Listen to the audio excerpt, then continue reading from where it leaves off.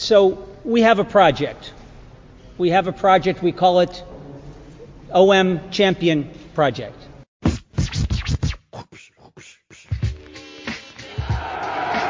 de Pelé vers Tapin qui dévie habilement vers Chrysoanel qui reprend et but fantastique de Chrysoanel.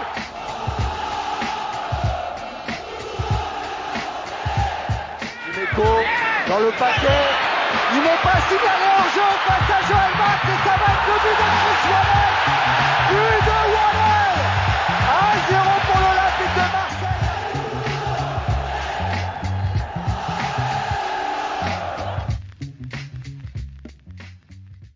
Hi everyone, welcome back to the Marseille View. Good to be back so soon after the last episode, but after the events of the last week, we can't not record. We can't not debrief and celebrate. And I don't know, I'm out of superlatives already, and it's just the beginning. But we're going to unpack for you the epic cup win against PSG last week at the Vel, and Saturday's win away to Clermont. And joining me to do so, we've got the two stalwarts now, I guess. So Alex and Charles after last week. Alex, you good? Yeah, really good. Really exciting to see this OM team, like, you know, going forward, growing and gaining confidence, and it's just a lot of fun now. Yeah, Charles, same. Good week, no? It was an amazing week. I don't know if you know that video from the New York Knicks fan screaming after a win against the Celtics on the net. It was exactly like this, and I feel like I've been like this for the whole week. I've replayed that goal from Malinowski at least 100 times. It's just amazing. Malinowski! So good. Loving it. Guys, it's every video you see on Twitter or Instagram, and it's regardless of the language, like everybody just loses their shit. They're like, "Whoa, what a strike!" Joining us, Julien, you're back finally. Hello everyone. You spent some time with friends. You went to a game. Yeah, I was in France for a while. I even almost went to a Marseille game, the Nice game. Well, I didn't miss much in the end, but because I'm a tool, I managed to book the ticket to the game on the same day than my plane ticket. So I had to make a choice, and I couldn't miss my flight, so I missed the game.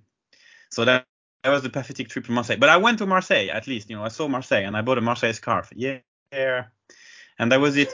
But apart from that, I'm delighted to be back. And I mean, I said I will be back on the pod only after we win against Paris, and so here I am.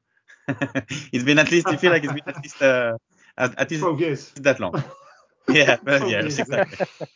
Pretty much. Guys, let's get into it. I mean, I think we can do some analysis and stuff afterwards, but personally, and I'm sure I know the answer to this question already, but was that probably one of the highest intensity games we've seen OM play in the last 10 years?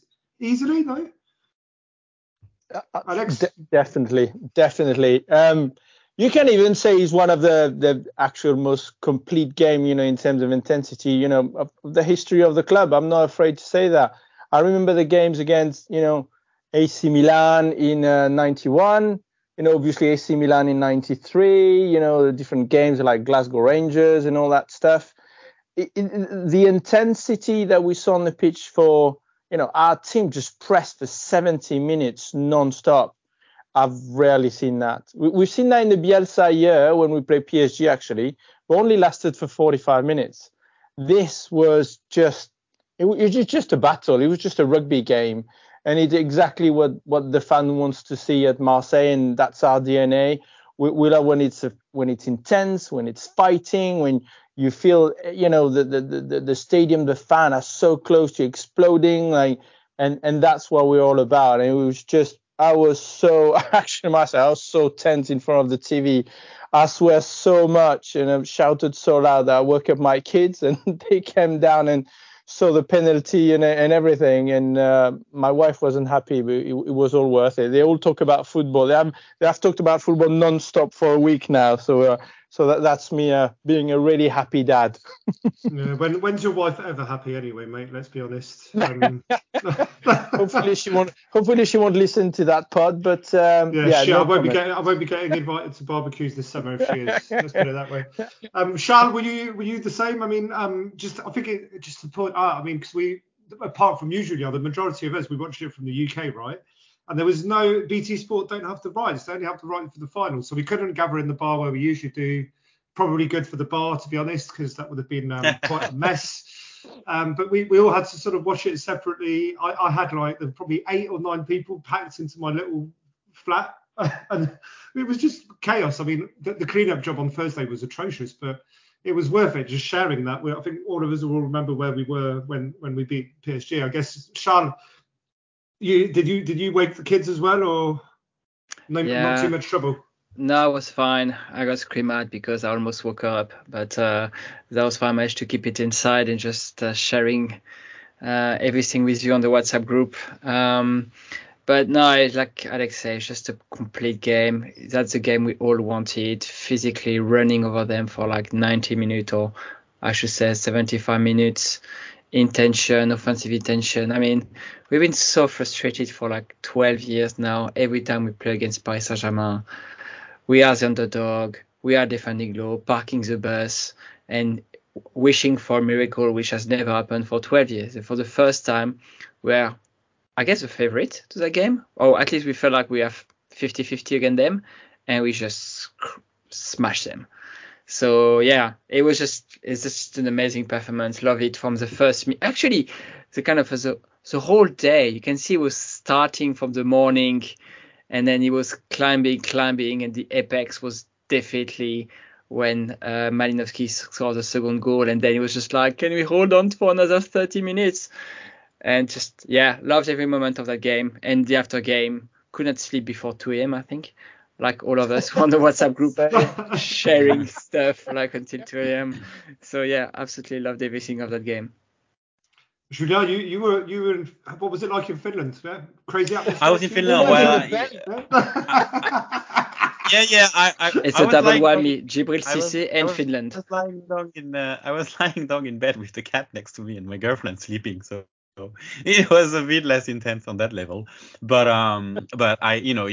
it was all from the inside. I enjoyed it immensely, and this is just, I don't know. It's I think it's definitely a game that will go definitely in the historical book of the club. You know, if you would have if we would make a historical book of like the greatest game, at least from the post 1993 period, it's definitely in the top 5 or in the top 10 of that era. That's it's probably in terms of sorry, go ahead. No, because of everything, like because of the quality of the game and because of what you guys already explained, and also because of the circumstances and the fact that it's been 12 years and over 30 years in Coupe de France and etc. Like only thing is like Mbappe was not there, so but we don't care about that. But like we would have smashed him anyway, mate. It doesn't matter. Yeah. Who's Mbappe? Who's that? Probably a bit different strategy would have been needed, but some adjustments, let's say. But but I mean Paris. Finish. Anyway, Paris are absolutely dreadful. So we were missing Balerdi as well. So they had one of their best game. The worst is like I still think they had one of their best game of the last 5 or 10 games against us, though. I really think so. I think 2-1 for them is really small price. Like they almost equalized and they equalized a bit by miracle at the halftime and they almost got something out of this game, and it's a little miracle for them.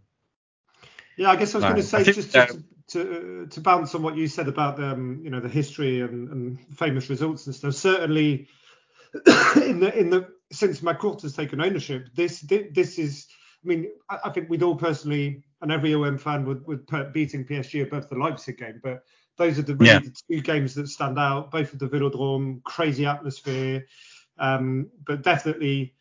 Yeah, it's up there. It's above that just because of the symbolism of it. And I guess let's dive a little bit deeper, and it's actually, you mentioned this, it's an interesting point. If Mbappe had been there, maybe we would have had to make some adjustments. Now, interestingly, we all knew that Balerdi was suspended.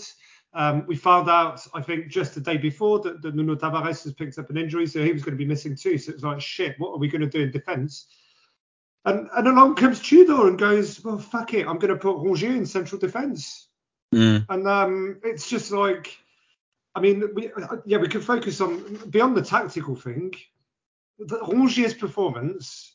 I mean, I'm struggling to remember the last time a Marseille sort of midfielder or defender put in such a complete sort of ballsy masterclass, full of confidence, full of attitude, full of dominance, and it just spread to the whole team. He was contagious. He was unbeatable. Like, he recovered so many balls in the area. He was moving in and out of midfield. He covered so much ground. I mean, so proud to have him as the captain. He's definitely stepped up. Totally. First start of the night. So he had 11 duels during the game and he won 8. Not bad. Not bad at all. No, it's ridiculous. And we saw on the highlight, we saw him dribbling, doing a roulette and everything in the middle of Messi and whoever. Like what? He was on a different planet that game. A different planet. And he also very conveniently was his main opponent, say, like in his area of the pitch was Vitinha, who for some weird reason Galtier put almost as a 10 on that game. And because they're lacking players, but that's another story. But he totally dominated him, and he was, it could have been different again, a bit different maybe if he would have been another player. But anyway, Vitinha is a great player technically, and we didn't see him at all. Like Rongier was so dominant. It's really, I must say, it's really, really pleasing to see the evolution of Rongier since he signed for us. Oh, it's crazy. Like he went from three different managers now. He's worked his way into the starting 11 from 3 different managers. I think he's played 7 different positions since he's been at the club. Yeah, it's crazy. Exactly. And and now this must say this suit and this captain suit really suits him, because I think he's a good balance of brains and dedication for the team. I don't think he's the guy with a oversized ego, and I think he's well liked by everyone and etc. So I think it's it's really top. Really have the Deschamps vibes because I remember watching the game when Deschamps was playing for us. And he was exactly that. He was that clever little defensive midfielder who could do a bit of everything, always compensating. Wherever the team was, he always found the right spot to compensate and so on. And if he was the same OM around him, Rongier wouldn't be that far from a Deschamps. It's very similar. And it's beautiful to see, as a captain, young guy from Nantes as well. Everything just fits. It's the parallels are crazy. Yeah, it's nuts. I think. Sorry, go ahead. Go on. No, finish on Rongier, Charles. It's over to you. Go for it. No, I was about to say, I mean, related to Rongier, I think it's 5 minutes to give full credit to Igor Tudor, because he read Galtier perfectly. Because he could have started Etiquette, sorry for the pronunciation, and he would have Etiquette against Rongier, and Paris Saint-Germain would have tried long ball to get away of our pressing. But the fact they tried with Vitinha and playing Neymar and Messi as a false nines, the game was just given to Rongier to just destroy Vitinha, his direct opponent. So he read it very well. And then second half, you could feel like if Paris Saint-Germain can't get away with our pressing, he will try to bring Etiquette. And from that moment, Rongier changing position. And I think also Kolasinac got injured at the same time. And we bring another central defender to be able to... we brought Isaac Abory on the left. So to be able to face Etiquette and they switch players at the back. So Tudor read the game perfectly, read Galtier perfectly from before the game to his tactical changes with the game. So credit to Rongier, but credit to Tudor to try that at the right time with the right opponent. So masterclass. I think Tudor got 9 at L'Équipe the following day. He did. Yeah. Alex, you gonna add? No, I totally agree with Charles. I mean, but I think we felt very confident. I did feel for once very confident before. I thought we would win. I almost couldn't see a scenario where PSG would win, because how do you beat this Marseille team? You need to be able to beat the pressure and go deep, with deep ball with very fast player. Obviously, Mbappe would be the perfect guy. But Kete, whatever his name is, look, first, I think it's the kind of player, but we would be able to manage anyway, and he's not full of confidence at the moment anyway. But basically, when you look, it would have been Messi and Neymar, in front, basically, which they don't have the speed that they used to have. I think we can manage them, especially if we have a good pressing midfield that we have, so they wouldn't get the best balls. And then the only speed they had was Hakimi and Nuno, whatever Nuno they have on the other side, Nuno Mendes. But obviously these guys are wing backs. They don't really come in and try to score or anything like this. And I thought we would be able to manage it. Obviously, Paris would have a couple of chances, but Tudor just pushed on the cursor even more than normal with Rongier, in defense and pressing even higher, and the defense was playing even a higher line. And it was because Mbappe wasn't there. And that's the key point. Because Mbappe wasn't there, we decided to press even more, and we suffocated them. They don't have the midfield to win this kind of battle. And the kind of Soler, can't remember the kind of players they have. Even they're so rubbish. Fabian Ruiz and so on. Yeah.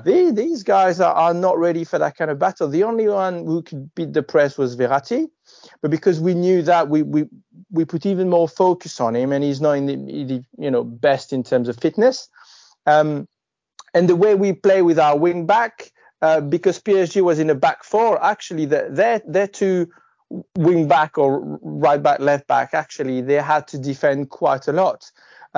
Compared to if they would play with a back three, and then the wing back would have a lot more space. So what I'm trying to say is that as a team and as the coach, we really decided to push them, suffocated them, and just couldn't get out of it.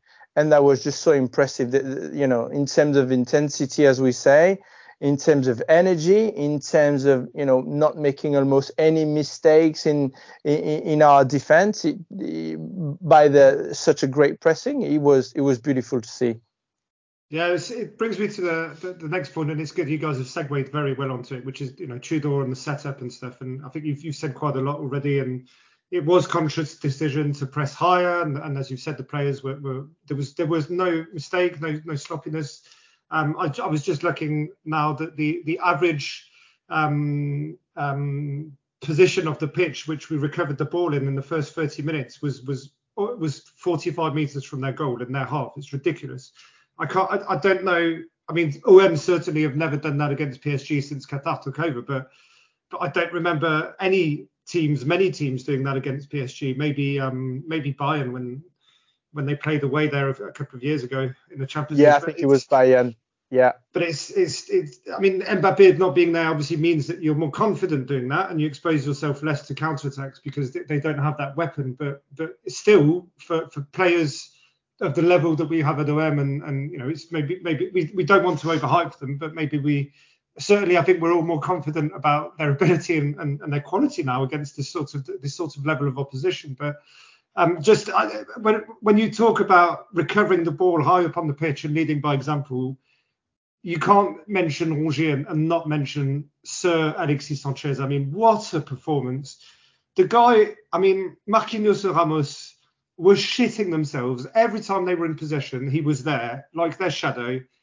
He was everywhere. I think he recovered the most balls in the first half, actually, which is incredible, again, for saying that he's supposed to be the number 9. But he was just unplayable. He was everywhere. Every touch he took was gold.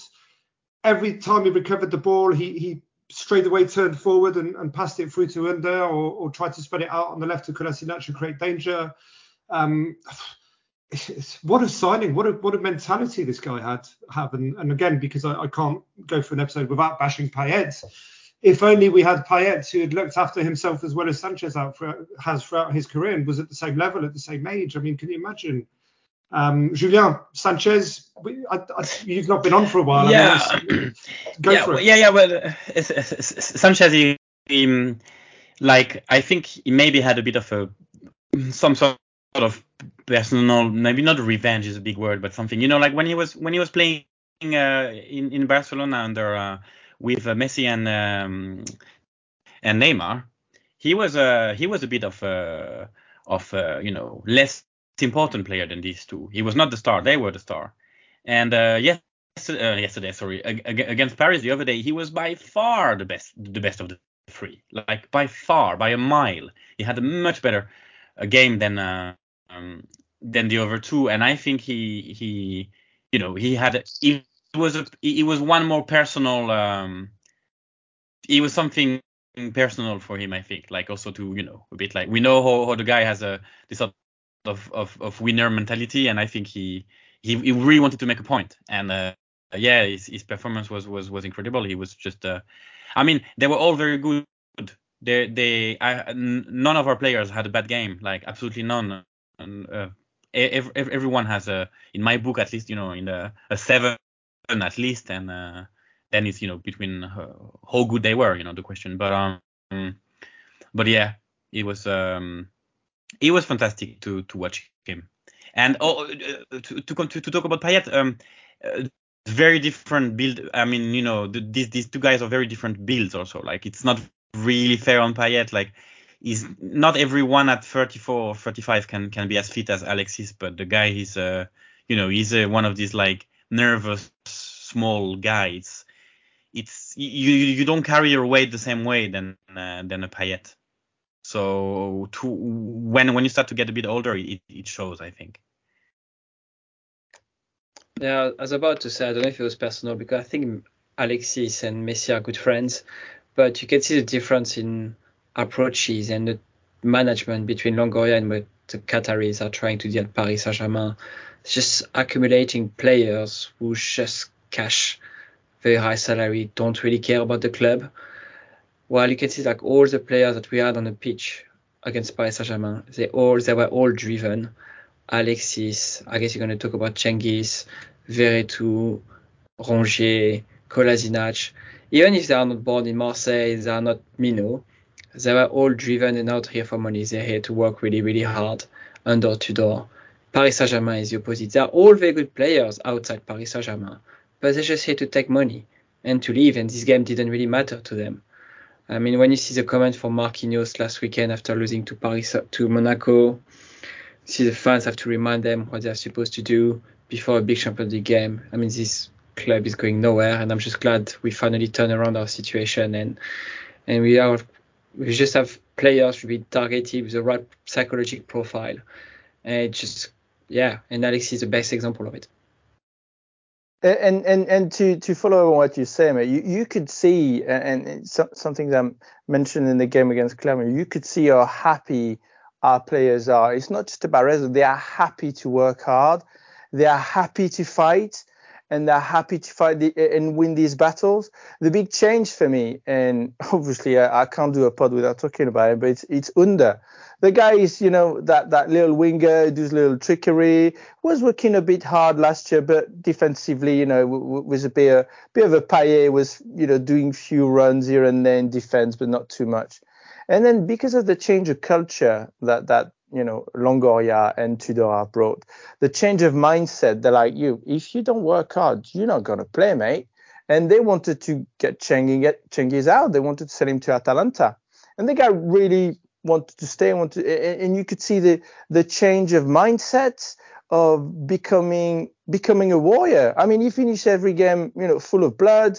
He's the one that brought the penalty against PSG because he was pressing like mad. He got the ball in midfield and he sprinted and then beat Ramos and so on. I think with Alexis, what was amazing is how well he kept himself, but we always knew that he had that mindset of a warrior. But what's amazing is the change of mindset from the others in that team. You see Balerdi being a lot more confident and physical. You see Under pressing like mad, finishing in blood every game. All that kind of change of culture within the club, which is amazing because it's really rare to see that. And it just matches so much the mindset of the club and of the city that, at the moment, I'm so glad I'm a Marseille fan compared to PSG fan with all their money and fake club losing all their DNA. We found a president and who found a coach that just matches our style perfectly, and it's just beautiful to see. It's been too long, way too long. But no, it's good to have it back, as you say. Nothing more to add to what you guys have said, really. We know the mindset, we can all see it, and it's always this is the challenge with when you play a system like this that is very taxing on the body, and you need to be ultra fit. Being 95% fit is not enough to perform in this team and to make the differences for your teammates. So. But you add that wouldn't work. You don't go anywhere if you don't get the results. And being on the streak that we're on, where we've only lost one of our last 15 games, I think, or 14 games. I think we feel it as the fans. But imagine being in that dressing room. You just know that you're going to be fitter than the opponents, and you're going to outrun them. And you know that if you go a goal down or if you suffer a setback in the game, you've got the resources to come back. You've got the quality and.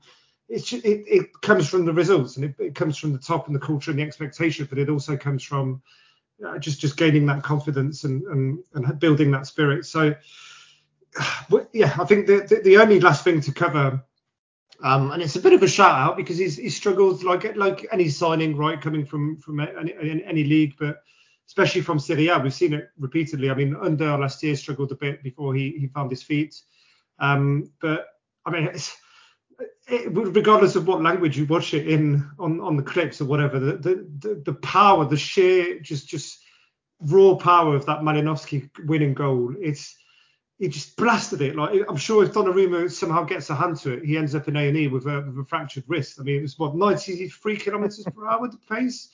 And it's from Sanchez. Sanchez, he gets the ball from the right. He refuses to lose it. MVP Mbemba as well. Yeah, and Mbemba crosses it into Sanchez, who refuses to lose it, and then he tries to shoot, and it gets deflected. Look at Neymar on that. Neymar's it's disgraceful. Trying to do this in your own box for the last 10, 15 meters, and then not even tracking back and leaving Mbemba crossing to Sanchez is disgraceful. It's just the explosion of just pure unfiltered madness. The stadium, the players, the bench, everybody, even Galtier looked like he was celebrating it. I mean, it's just, that's the moments we fucking live for, man. There's not enough of them, but there are more and more of them recently. Plot twist, Galtier did celebrate it. No, I don't think so. But it was so fun to watch, to listen the next day to the Parisian fan on their podcast. Like, they were super mad at Galtier for this gesture as well. They started to be this conspiracy theory about Galtier supposedly celebrating the goal, which of course is preposterous idea. But it was just so funny to see that they had to talk about that as well. Oh my god. Well, anyway. And that's what the beauty of that team at the moment is, on top of having fighters, because OM had some fighting teams in the past, maybe not quite as much, but it's because we have that little bit of extra talent, the one that can make a difference in the big game. The one that Payet had, who didn't use as much in big games, but we didn't have a lot of these players in the past. But now you have a Under, you have a Malinowski, you have a Sanchez. To some extent, you even have a Vertu who's really good in front of goal. You have an Mbemba that can come in and can do a cross ahead. Like, you've got players who can have these moments in big game that makes a difference. While in the past, let's say we've had some good games against PSG, but we always lack a bit of talent. Maybe we have the Thauvin and the Payet, and that's it. There was always missing a bit of that special moment. But now we have some of these players who can have that special moment. You recruit a Malinowski, straight away you think, in some big games against Paris or something, maybe he can do his shot. Maybe he can have that, that moment that can make a difference. And it's just happened. And that's all thanks to, Pablo Longoria in the way he built that squad over time.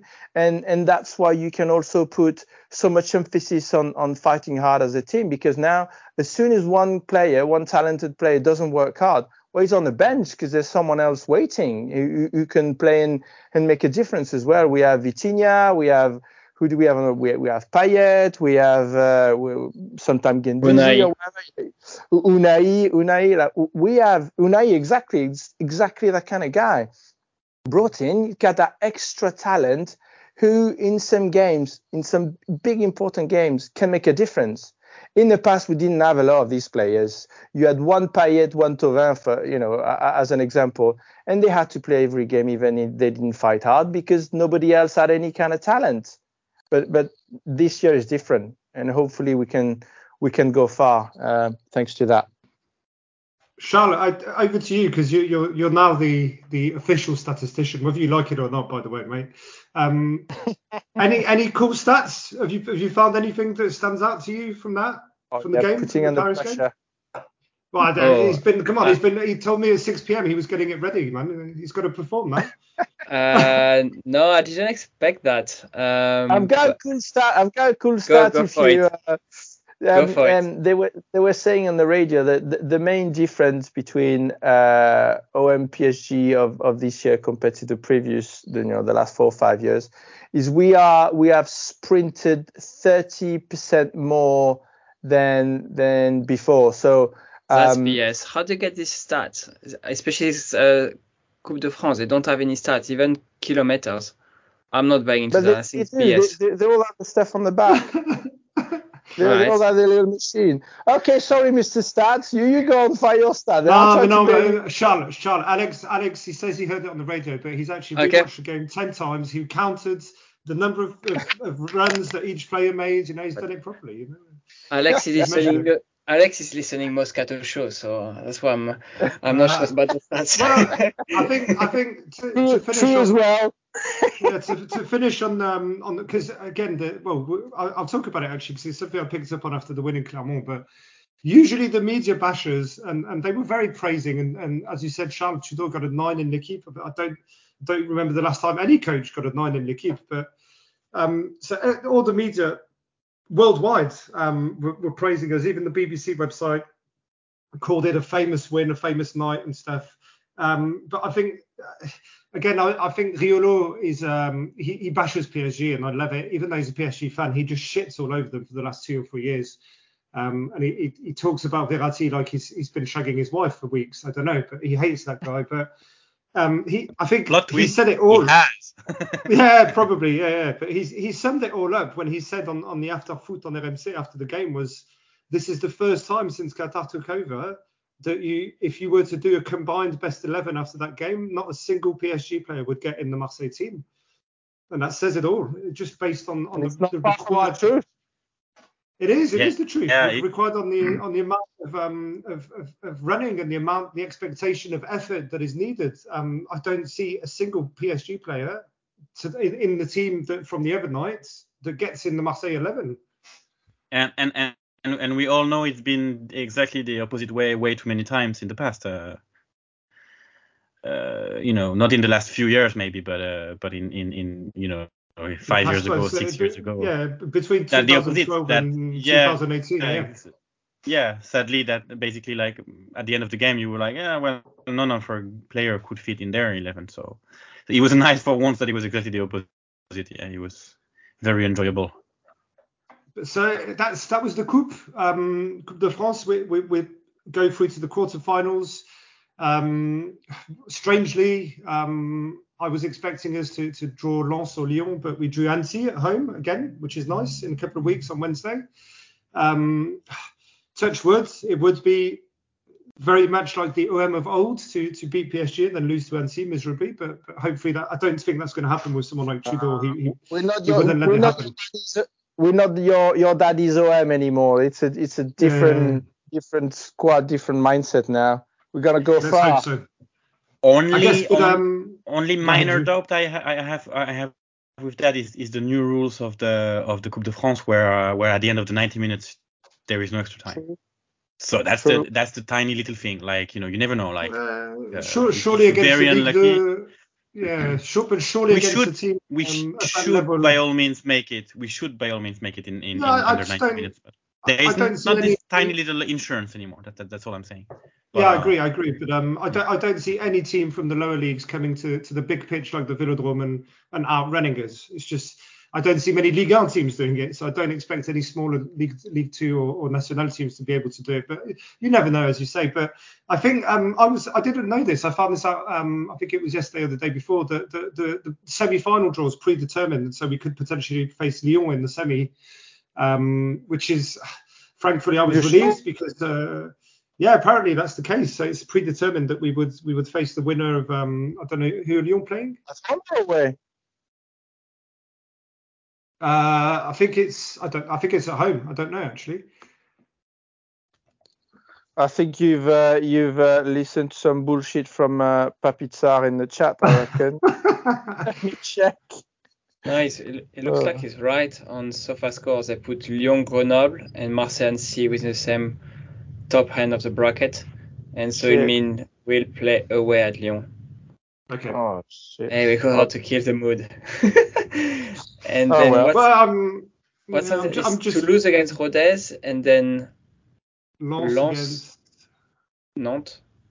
Lens against Nantes, the other side. So, I mean, I'm personally relieved that it's Lyon in the semi because that means that I won't be shitting myself if we do get to the final and I do get a Eurostar to Paris and have to sit through another Lyon-OM, which we never fucking win. So if we do beat Lyon, I will be on the Eurostar to Paris and at the Stade de France. Still nervous, but not as negative than if it was Lyon. So can you keep us informed? So excuse me, Ben. Can you keep us informed? The second the FFF opens the sales for the ticket for the final. Definitely. Cool. Definitely, yeah. It'd be nice to I'll be in Europe, in a bit more South Europe around that time too. So yeah, just remember to check the final day before you book your flights, yeah? Exactly. This time I'm going Interrail, so that's gonna be better. At least I cannot miss. Easier. Yeah. So we'll check that, but I guess that just to finish on the cup, it's the question that's probably going to jinx everything now. But are we the favourites now? We've knocked out PSG. We must be, no? According to the bookies, we are, and that's a problem. I don't like it, but yeah, according to the bookies, we are. I think we are at. Sorry, I'm gonna say in decimals. So sorry for everyone using our system, but 3.5 or 3.3 to 1 to win it. So we're like a big favorite, which I guess we are logically, but I don't like when OM is favorite. It's usually not good.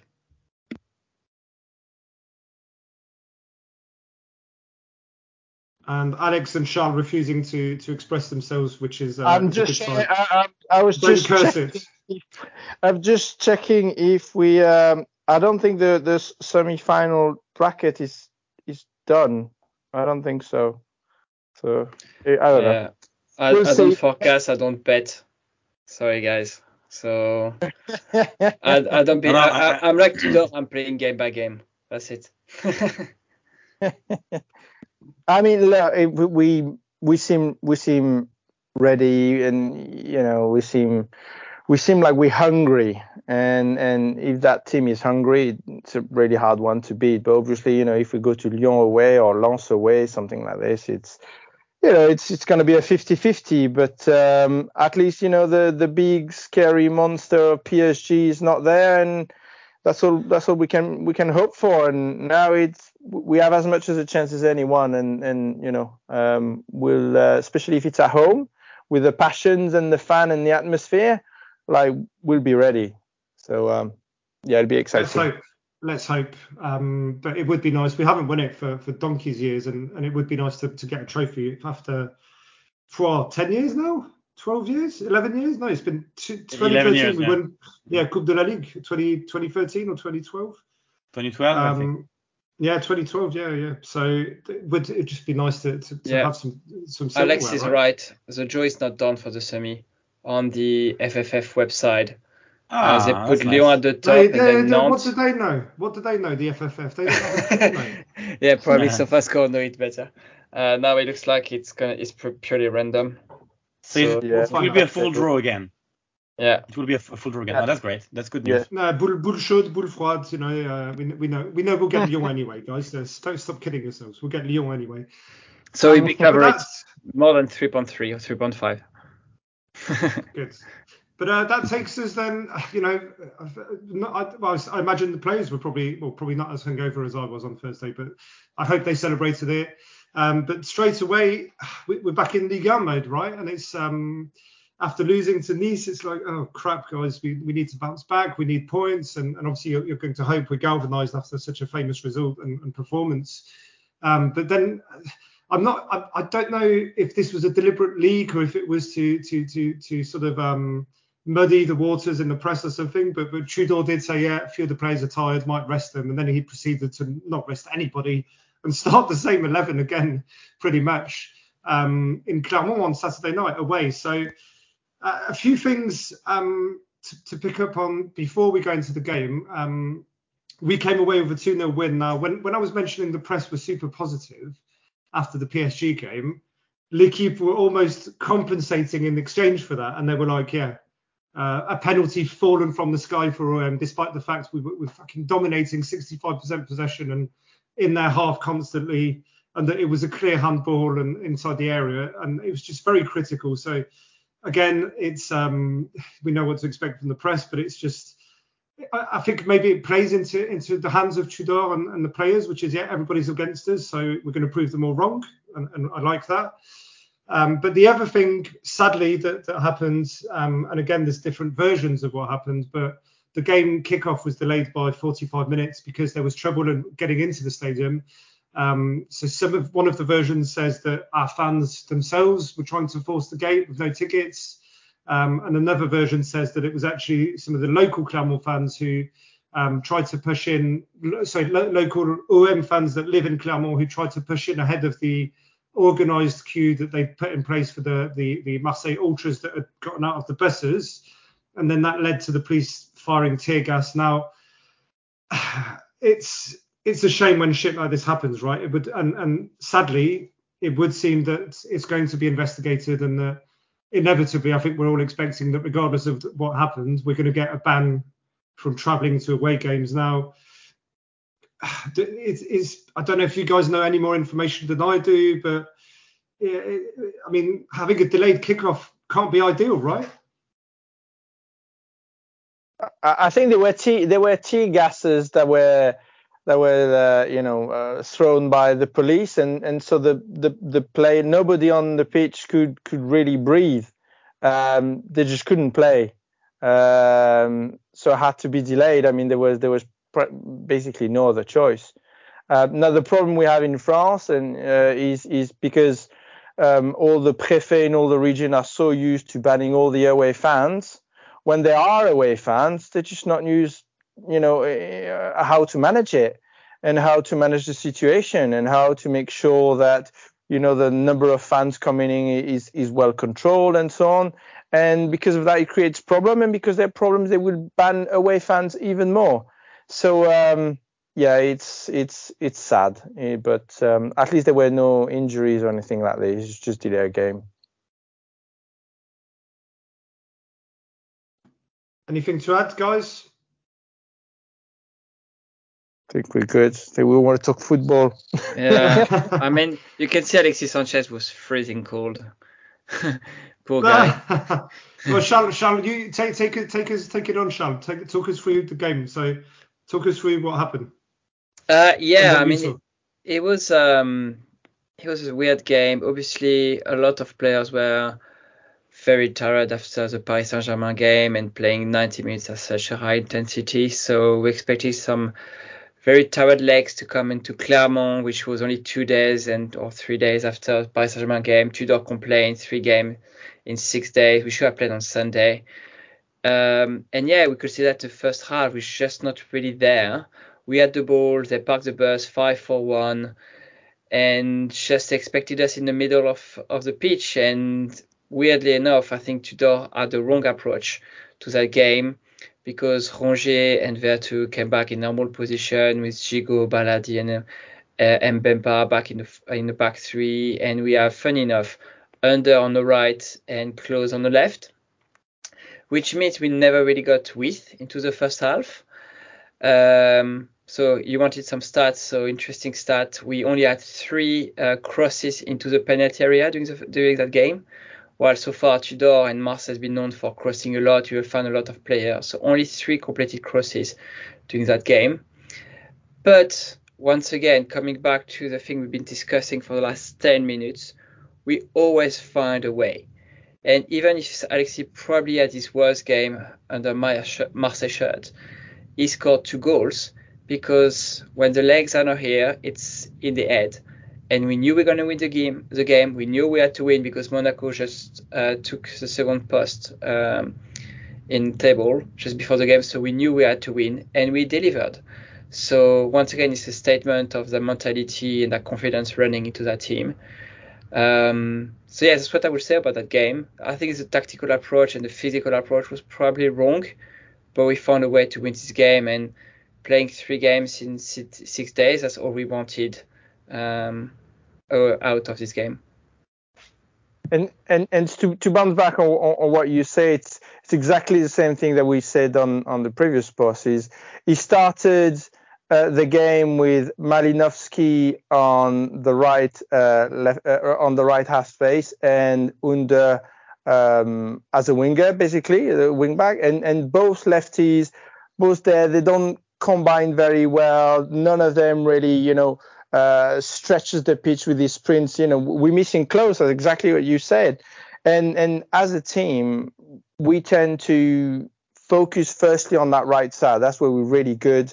We complement each other. When you have Under, then Close there, then Mbemba is coming here. And on that day, Mbemba wasn't even there, because sometimes Mbemba is doing that kind of, right wing back, almost coming in and stretching the field. But it was Balerdi this time who tried to do it. It just wasn't working. And so, as you rightly pointed out, Tudor saw the same thing, and he switched thing in the second half. And so we had Under on right half space, Close at the right wing back, and behind them we had Mbemba. And that's how it works. That's the base of our team. What works so well, the combination that works really well, is these 3. And then in the middle, you have Alexis, doing his things, and Malinovsky on the left and half space, who can do his shot. But having that right side of the pitch on attack, working well, combining well, I think it's key. So I think we got that team sorted. We got a front three of Malinovsky on the left, Alexis in the middle, Under on the right, and then you need Close on that right hand side and Mbemba behind, and that's where we combine the best, and that was key to have that in the second half. Yeah, it was interesting to notice that Clermont-Ferrand understood our tactics better than Paris Saint-Germain and Galtier did. I think the way they, considering their means are not exactly the ones of Paris Saint-Germain, and I think with what they had, they had this well thought. They had this big tall guy in front, and then fast guys on the wings, and of course if they would recuperate the ball, like very basic thing, but I think Paris didn't really have that even. But yeah, personally, I had maybe a bit different readings, or understanding of the game than Charles, for example. Still personally, I think we were quite lucky to get something out of these games, at least out of the first half, the way it happened. Yeah, we were dominating the possession, but we really didn't create anything. And I kind of disagree personally with the choice of Tudor to realign exactly the same 11 than almost the same 11 than against Paris. I understand the logic in a way, thinking okay, last effort, guys, and then 1 week to rest and etc. And he was a bit forced, of course, by the events, but I think it could have gone the other way. Like we were very tired if without this penalty, which of course was it came out of nowhere in the sense that the I don't remember his name, but the Clermont defender makes a very blatant mistake. It's a stupid mistake to have your hand out of your body like that. By the way, against Paris, we should have had a penalty like that after 2 minutes, which we didn't have. And sorry, because no one talked about that, but it's crazy. Like once again, they stole us a penalty against Paris, but that's another discussion. But yeah, like the penalty came out of nowhere in that sense, and I don't think we were looking good. We were looking extremely tired, and I was getting a bit worried. Like without this goal, yes, Tudor did make some good tactical changes, as Alex very well explained, and but still, if it would have been 0-0 at the halftime, I would not have been very confident personally. So I think it went well. It went our way. It was not a legendary game. Far from that, it was quite a bad game, but very important 3 points. Paris lost. We are back 5 points behind them. We're hosting them on the 26th. It's looking grand. Yeah, we got the win, exactly that. Just to echo what you guys are saying on realigning the same 11. I mean, we sort of paid the price for that, even though it was off of a contact. But Gigour went off injured. It looked very, very ugly at the time. Thankfully, he's only going to be out for about a week. But that's the risk you run, is when you sort of overuse players, especially Sanchez. He's the one I'm worried about, right?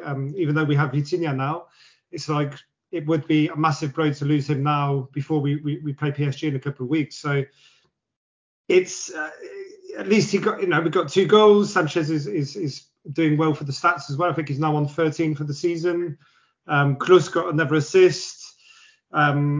It was a win that was hard fought, but they never really threatened, and it was just a matter of once we would find the right pass or the right gear, we would outplay them, and we did that, and we probably could have had one more goal, I think. Was it Vitinha? No, the shot at the end, the attempted lob, and it looked like it was going in, and then at the last minute, Malinovsky. It was Malinovsky. Yeah, that was. I mean, the guy, if he scores that goal after scoring the goal against PSG in the same week, the guys gets Puskas Award, mate. Like, what the hell? I guess just one final thing to mention, and it was the case over these 2 games, and we have criticised him in the past, and it's nice to also praise some of these guys, right? When they do come back in under, we've done it lots, but Caboret had a really good cameo against PSG. He looked like he came in with the right intensity. He was matched the intensity of his teammates and knew what was expected of him. And I thought he was brilliant again in second half against Clermont. He hit the bar, and he had a cross that was that didn't get finished sadly, but he was pretty damn good when he came on. He looks like he's finding his feet, no? True. And what's interesting is that when you look at the lineup, as we say, we had basically Malinovsky and Under on one side, which don't combo that well, and then on the other side we had Klose on the left, which doesn't work too well, and then we had Guendouzi, who is not very attacking as well. He's not really great on that left side. So basically, he did a lineup that wasn't really complementary, just because he didn't want to put Caboret to start with. And now, halftime, so, it doesn't quite work. Fuck it. I'm going to put Caboret. He's been good against Paris.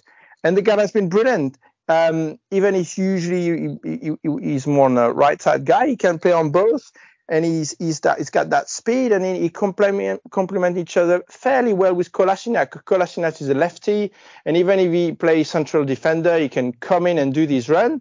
And Caboret comes inside a little bit more with his right foot, and it kind of works. It's not perfect, but it kind of works. And what it does is it puts the right player where they should be on the right side, as I mentioned. So Under, Klose, and then Malinovsky close to Alexis for his shot. So the fact of playing Caboret made the whole team being well balanced. So I think he has a chance to play over the next few games. I mean, depend of where our boy Nuno Tavares is. Caboret has a chance, especially when you think of Nuno Tavares' lack of focus defensively, lack of focus on the press, where he's often a bit late. Caboret can be that little difference maker, and what he would mean is that Guendouzi might be on the bench then, but that's a different question. But no, the boy done good. Don't forget that Bay is back as well, so maybe he's going to push Kolasinac on the left side. But yeah, yes, you can have Kolasinac as well there. True. Like against Paris, against Hakimi. No, but Caboret, I mean, once again, it's a statement of what that culture is changing at Marseille. How many players have come to Marseille? We didn't know where they were coming from. Had one or two bad games, and that was finished for their career at Marseille. Here, he had one or two bad games, but the culture of the club has changed, and he's bouncing back, and he's starting to deliver. That's where we want to be. Okay. So it gives more confidence for players to come and join the project, because they see players developing and progressing. So once again, it's a good statement for what we're trying to achieve, and it gave us more hope. We had a lot of hope after beating Paris Saint-Germain last week, but even after Clermont victory, you can draw some positive signs, and it's all green. It's just all green here, so love it. And to bounce, sorry guys, on what you're saying, it's very true, because someone like Caboret, who lacks a bit of confidence, hasn't played enough and so on, he comes in a team and he knows that he needs to defend his ass off. He needs to be so focused on defense, because everybody is working their ass off, that,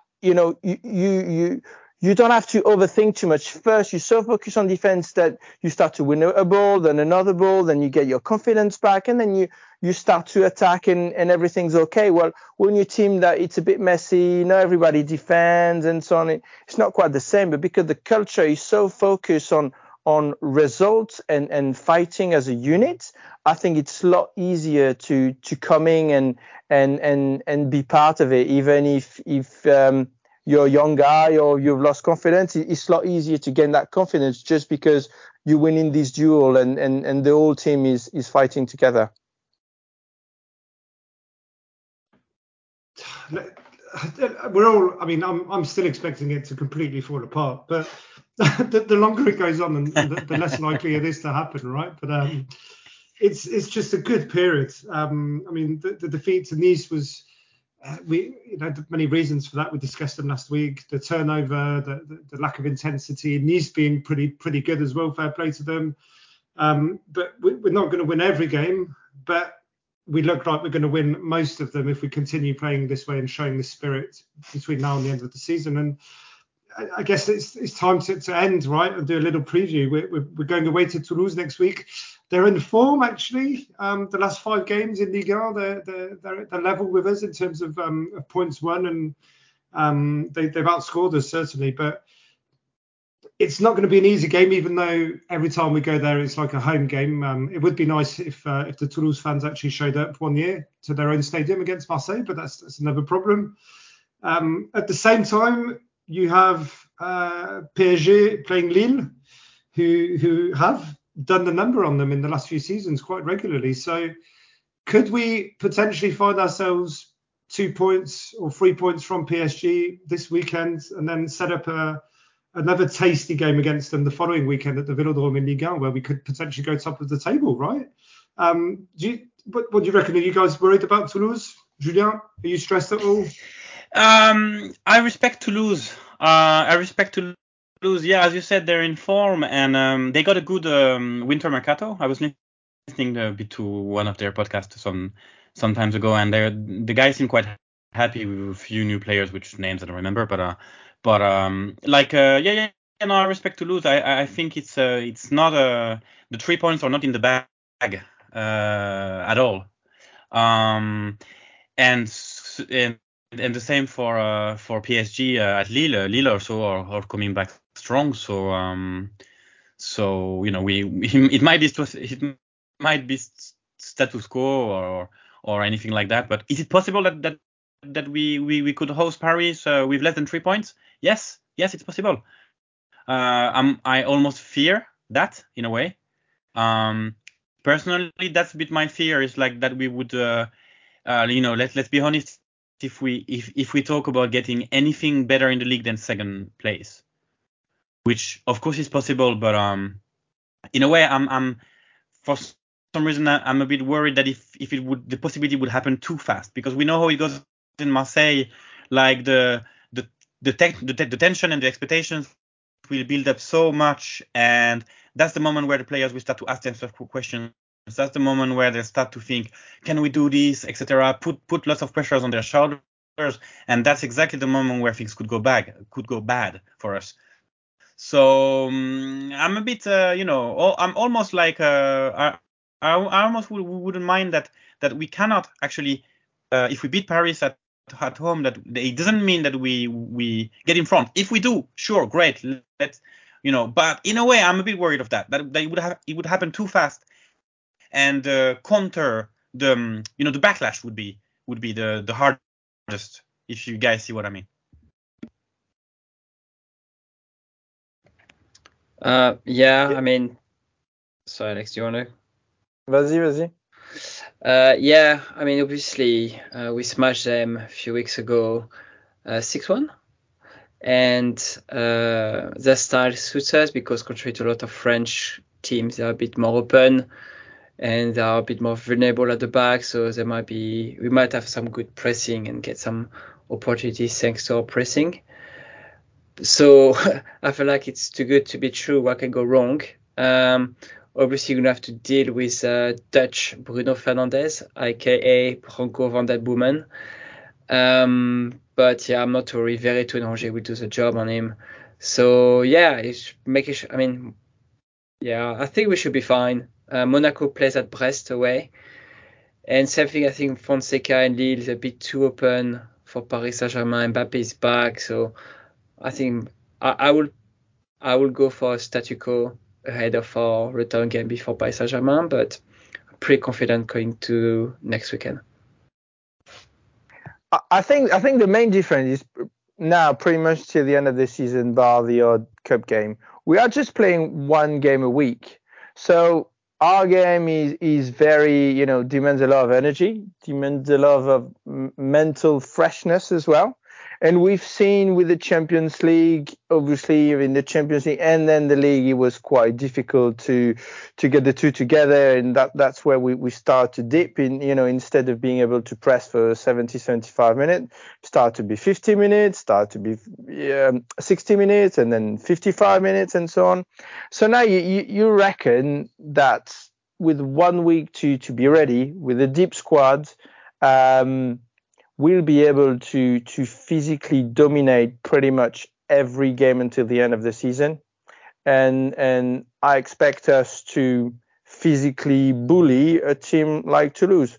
Does that mean we're going to win every game of the season? Sure not, because we play such a high line, intensive game that some teams will have few counters like happened against Nice, and we could be beaten for sure. I reckon we will be on a good roll. We're mentally ready. Obviously, a lot of players will start to think about the Paris game, but still, I think we'll do enough to beat Toulouse. And I think Paris at home will be a massive game, obviously, because let's assume in a beautiful scenario that we win that game. Wow, it would be amazing. But obviously, Mbappe will be back, so everything will be possible. But I think we'll beat Toulouse. I think we'll beat most of the team that we should beat, the bottom team, the middle teams in the league. And now all will be down to, we're going to Lyon, we're going to Lille, we're going to Lens. So, there's few away games that we will have to manage. We're going to smash everybody, guys. That's it. Sounds good. That's the only answer, really. Julien, if you're going to be this negative, I think we won't have you on for a few weeks. Hey, come on, guys. There needs to be someone who's negative on the OM podcast. Like, no.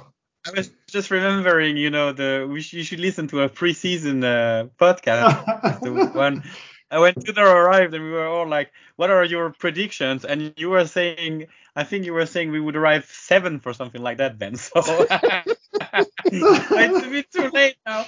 It's a bit too late now to call me pessimistic, but yeah. Nice. Qui ne s'enflamme pas n'est pas Marseillais. I said I think we're gonna finish 5th, and I hope 3rd. And I was the most optimistic of the crew on that day. You never know. We might still finish 5th. Huh? Who knows?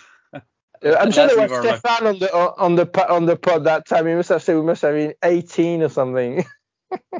Possible. On this last start of the night, so 513 has just updated their prediction for League One, and our current odd of winning League One is double digit, guys, 11%. We cross the double digit marker. We're there. We're gonna play the title.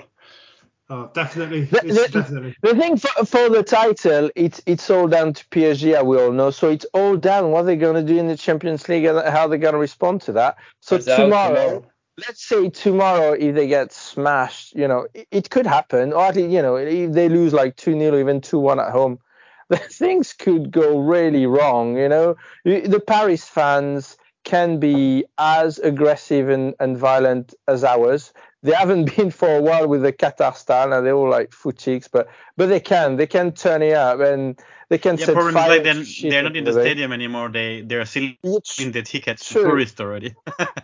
Yes, true. But things can turn really wrong at Paris, and we all know that at the end of the day, it's down to them. If we have a chance to win it or not, it's down to them. So.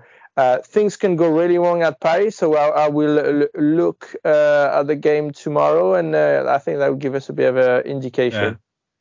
Yeah, I guess. I agree. They could be very violent, mate. I mean, on Sunday, right? They went to the Cours des Loges, the Paris training centre, waited outside peacefully in the rain for 3 hours, and not a single one of their players stopped to have a chat with them. So, pay the ticket to enter the training ground, because now you have to pay for everything. They were selling cookies and lemonade, waiting for the players. 25 euros for a hot dog, yeah. Fuck's sake. Oh, fucking hell! Julien, you have some final words of wisdom? Go for it.